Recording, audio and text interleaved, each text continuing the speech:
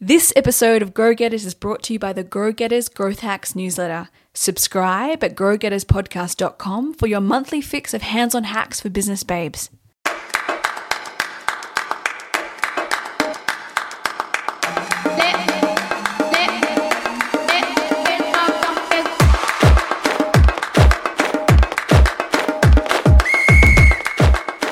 Hey, you gorgeous things. Welcome to Grow Getters, the Future Skills podcast for smart women in business.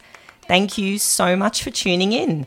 We will arm you with all the freshest tools, tips, and hands-on hacks to make sure your business or career stays ahead of the game. And today, as always, you're chatting with your Grow Getters hosts, Tanya Garma, that's me, and Tiffany Hart. Hello, hello. Coming up in today's episode, we'll be looking into pitching and how you can do it super well. Whether you own your own business or startup, or you're looking to apply for a new job, or even just pitch an idea in your workplace, the methods we will go through together today will hopefully prepare you to reach your goal. So just to start off with, there are numerous ways to pitch an idea, of course, but we want to help you nail it. And in actual fact, everything we do starts with a pitch. Today, we'll focus on a single formula that tens of thousands of startups have used successfully to both win customers and gain investment over the past 10 or so years. And you can use this formula now and adapt it to your own specific goal. But before we get stuck into it, Tiff, tell me, what's inspired you this week? So Tanya, what I'd like to share this week is it's called the 6-Minute Diary.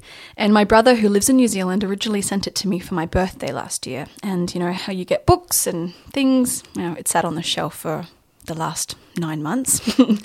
And unfortunately, I never opened it. And just the sheer fact of thinking about journaling scared the bejeebers out of me. So I just left it there. Sorry, Ali. And then as I was cleaning up the office before New Year's, I discovered this book again. And it's a really super clean and visual way to help you structure your day and start journaling. And it kind of helps you get into the rhythm of journaling and what the kind of core things you can think about for journaling, and not just writing down, oh, my day was like this, but it helps you structure your day in 2 parts. So it gives you a morning routine and an evening routine. So you start off with your morning routine, and it's a simple sentence or a paragraph, and it gets you to write down 3 things you're grateful for, or 1 thing plus 3 reasons that you're grateful for this. And then it asks you to go on to how are you going to make your day great? And then it prompts you to focus on opportunities and possibilities that's going to make your day great. And then finally, it gets you to focus on a positive affirmation. So I know it sounds a bit woo-woo, but it makes you picture how you're going to see yourself today and in the future. And the whole morning routine should take you no more than 5 minutes, and it encourages you to do this as you wake up in the morning. So I have done it for the last couple of days before recording this episode. And I did it once when waking up, and then I also did it around the breakfast table while I was kind of preparing myself for the day. And then at the end of the day, it gets you to go through an evening routine. So the book helps you to reflect and set yourself up for a better day the following day. So the first question is, what was your good deed for today? Very often we don't reflect on those things. We just process through, and then day by day it merges into one. And then what did you perform as a good deed? What kind of small act of kindness did you do to make someone else happy today? And this is a consistent question each night. So I think it really helps us to strive to do 1 good deed a day. And then this question is followed by a question called, is there room for improvement? Because, as we all do, and all of us want to improve and grow and develop constantly, it gives us time to think about what was one thing we learned today? What opportunity did we see for improvement? And then the final question in your evening routine is, what was the moment of happiness today? What was your joyful moment today? And hopefully each day is filled with small moments of joy and happiness and success, we hope.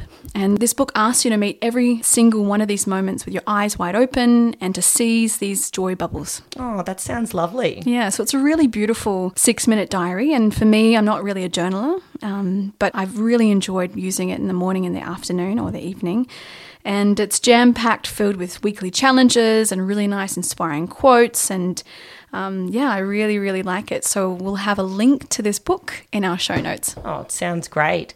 And is it 6 minutes all up, or 6 minutes in the morning and 6 minutes before bed? I think it should be 6 minutes all up. Okay. But actually, it takes me a little longer to think about these questions. I'm sure once we get in the kind of, what is the word again?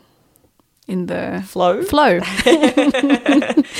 It sounds a bit like a gratitude journal, but a little bit more than that as well. Yeah. And I like how it sounds cool that it actually prepares your mindset for the following day as well. I think that's nice. I think it helps us not to kind of just roll through life and then, oh my God, the year's gone. Yeah, absolutely. No, I think that's wonderful. Thanks for sharing. My pleasure. I'm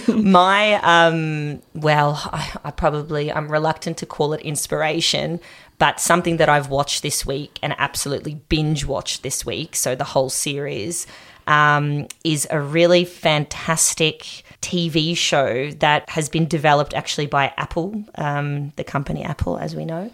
And it's been produced by Reese Witherspoon and Jennifer Aniston, who are incidentally the two stars of the show. Mm-hmm. In Australia, it's called Morning Wars, but everywhere else in the world, it's called The Morning Show. And oh my gosh, this is one of the best produced shows I've seen in a long time. And it's set in a kind of morning television program. And one of the main anchors or the co-host has been accused of sexual misconduct. So he's been fired by the fictitious channel is called UBA, but I guess it's kind of like NBC. Mm-hmm.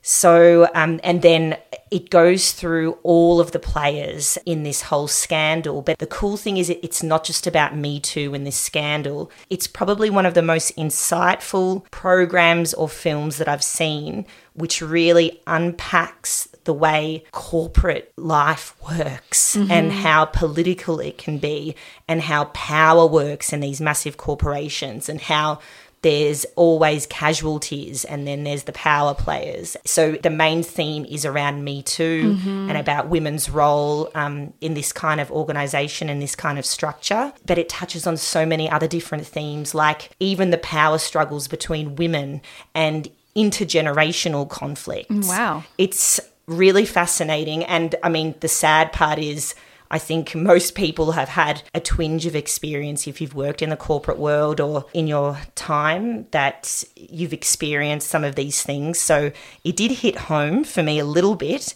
in some of past work that I've done before. Yeah. Oh God, I think all of us. No naming names. No, all of us. But I recommend it strongly. It's really a fantastic, well-written show. Super cool. Yes. I really want to watch it. And very empowering for women, importantly. Super. Alrighty, so let's get down to business. Let's dive into the nitty-gritty of pitching. And why would you even want to know about this topic? Well, pitching actually is essential for most of the things that we do in life. And whether you're looking to pimp your own personal brand or pitch your own business idea to receive investment, or you own your own business and you're looking to attract customers, nailing the art of the pitch can make or break whatever you're setting out to achieve. According to Cambridge Dictionary, a pitch is a speech or an act that attempts to persuade someone to buy or do something. So let's start from the beginning. Have you ever had an idea for something like a product or a business that you've wanted to create or improve, but instead of sharing your ideas with others like friends or co-workers, you just kept the idea to yourself because the thought of having to pitch it felt icky and salesy? Many of us who are creative problem solvers feel this way. Since pitching doesn't normally come naturally to most of us, we leave it up to the CEOs or the managing directors or those salespeople to do the hard work or to do the icky work.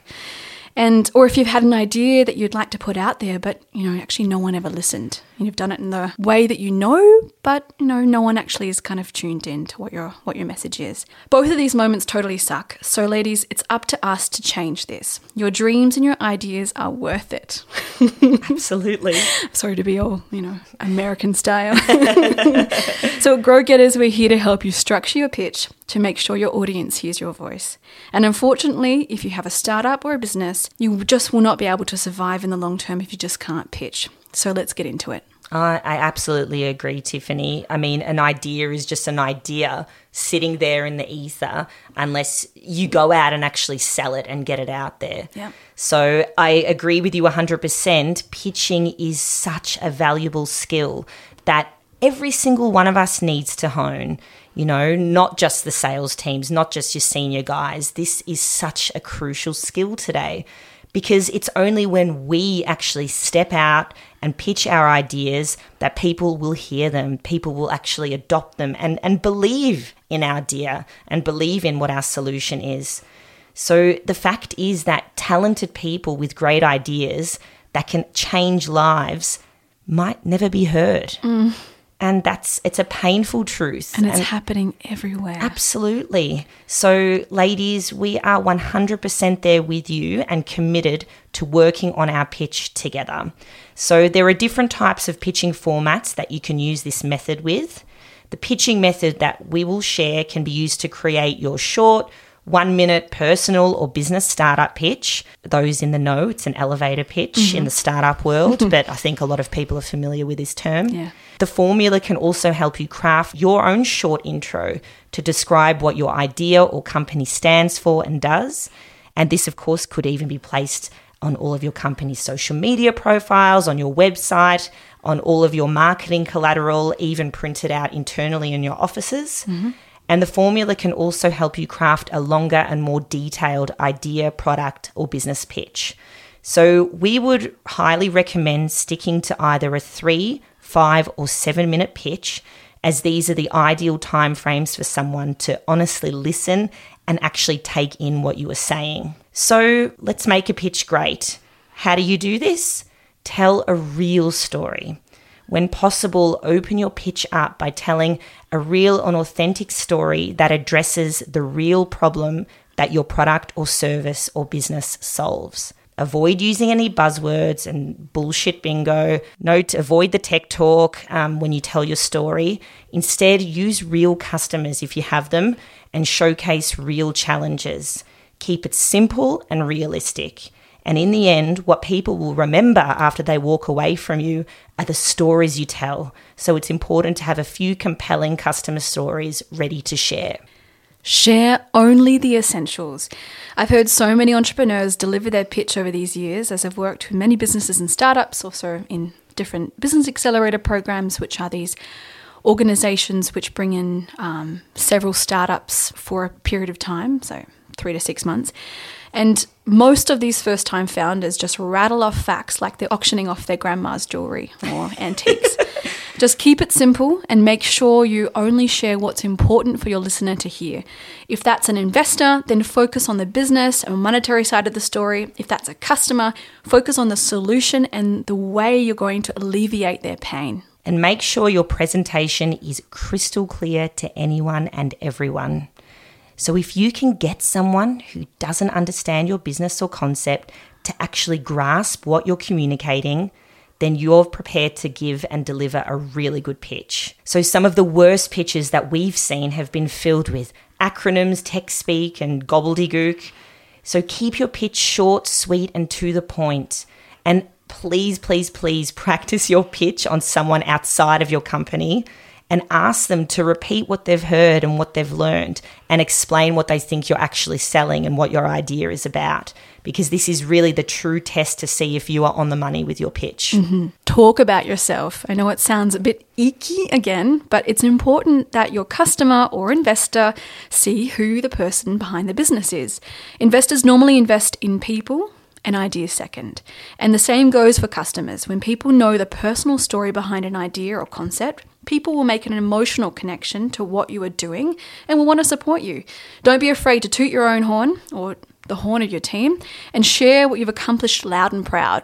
And tell us what you've done lately. By this, we mean that we recommend to share the successes and traction your team or product has had since you've started, if you're already up and running, that is. It surprises us just how frequently this is left out of pitches. So when we talk about investors, for example, they want to hear about your first customers, other investments put into the company, including your own sweat equity, which is how much money you've already invested and will continue to invest, any success you might have had in the media, signed letters of intent to purchase or partner with your company, other products and customer milestones, key hires if you were taking a team, and so on. And show your goddamn product. we've seen so many pitches where entrepreneurs don't actually show what their product is or what their business does. Oh, God. You know, it's all the vaporware stuff.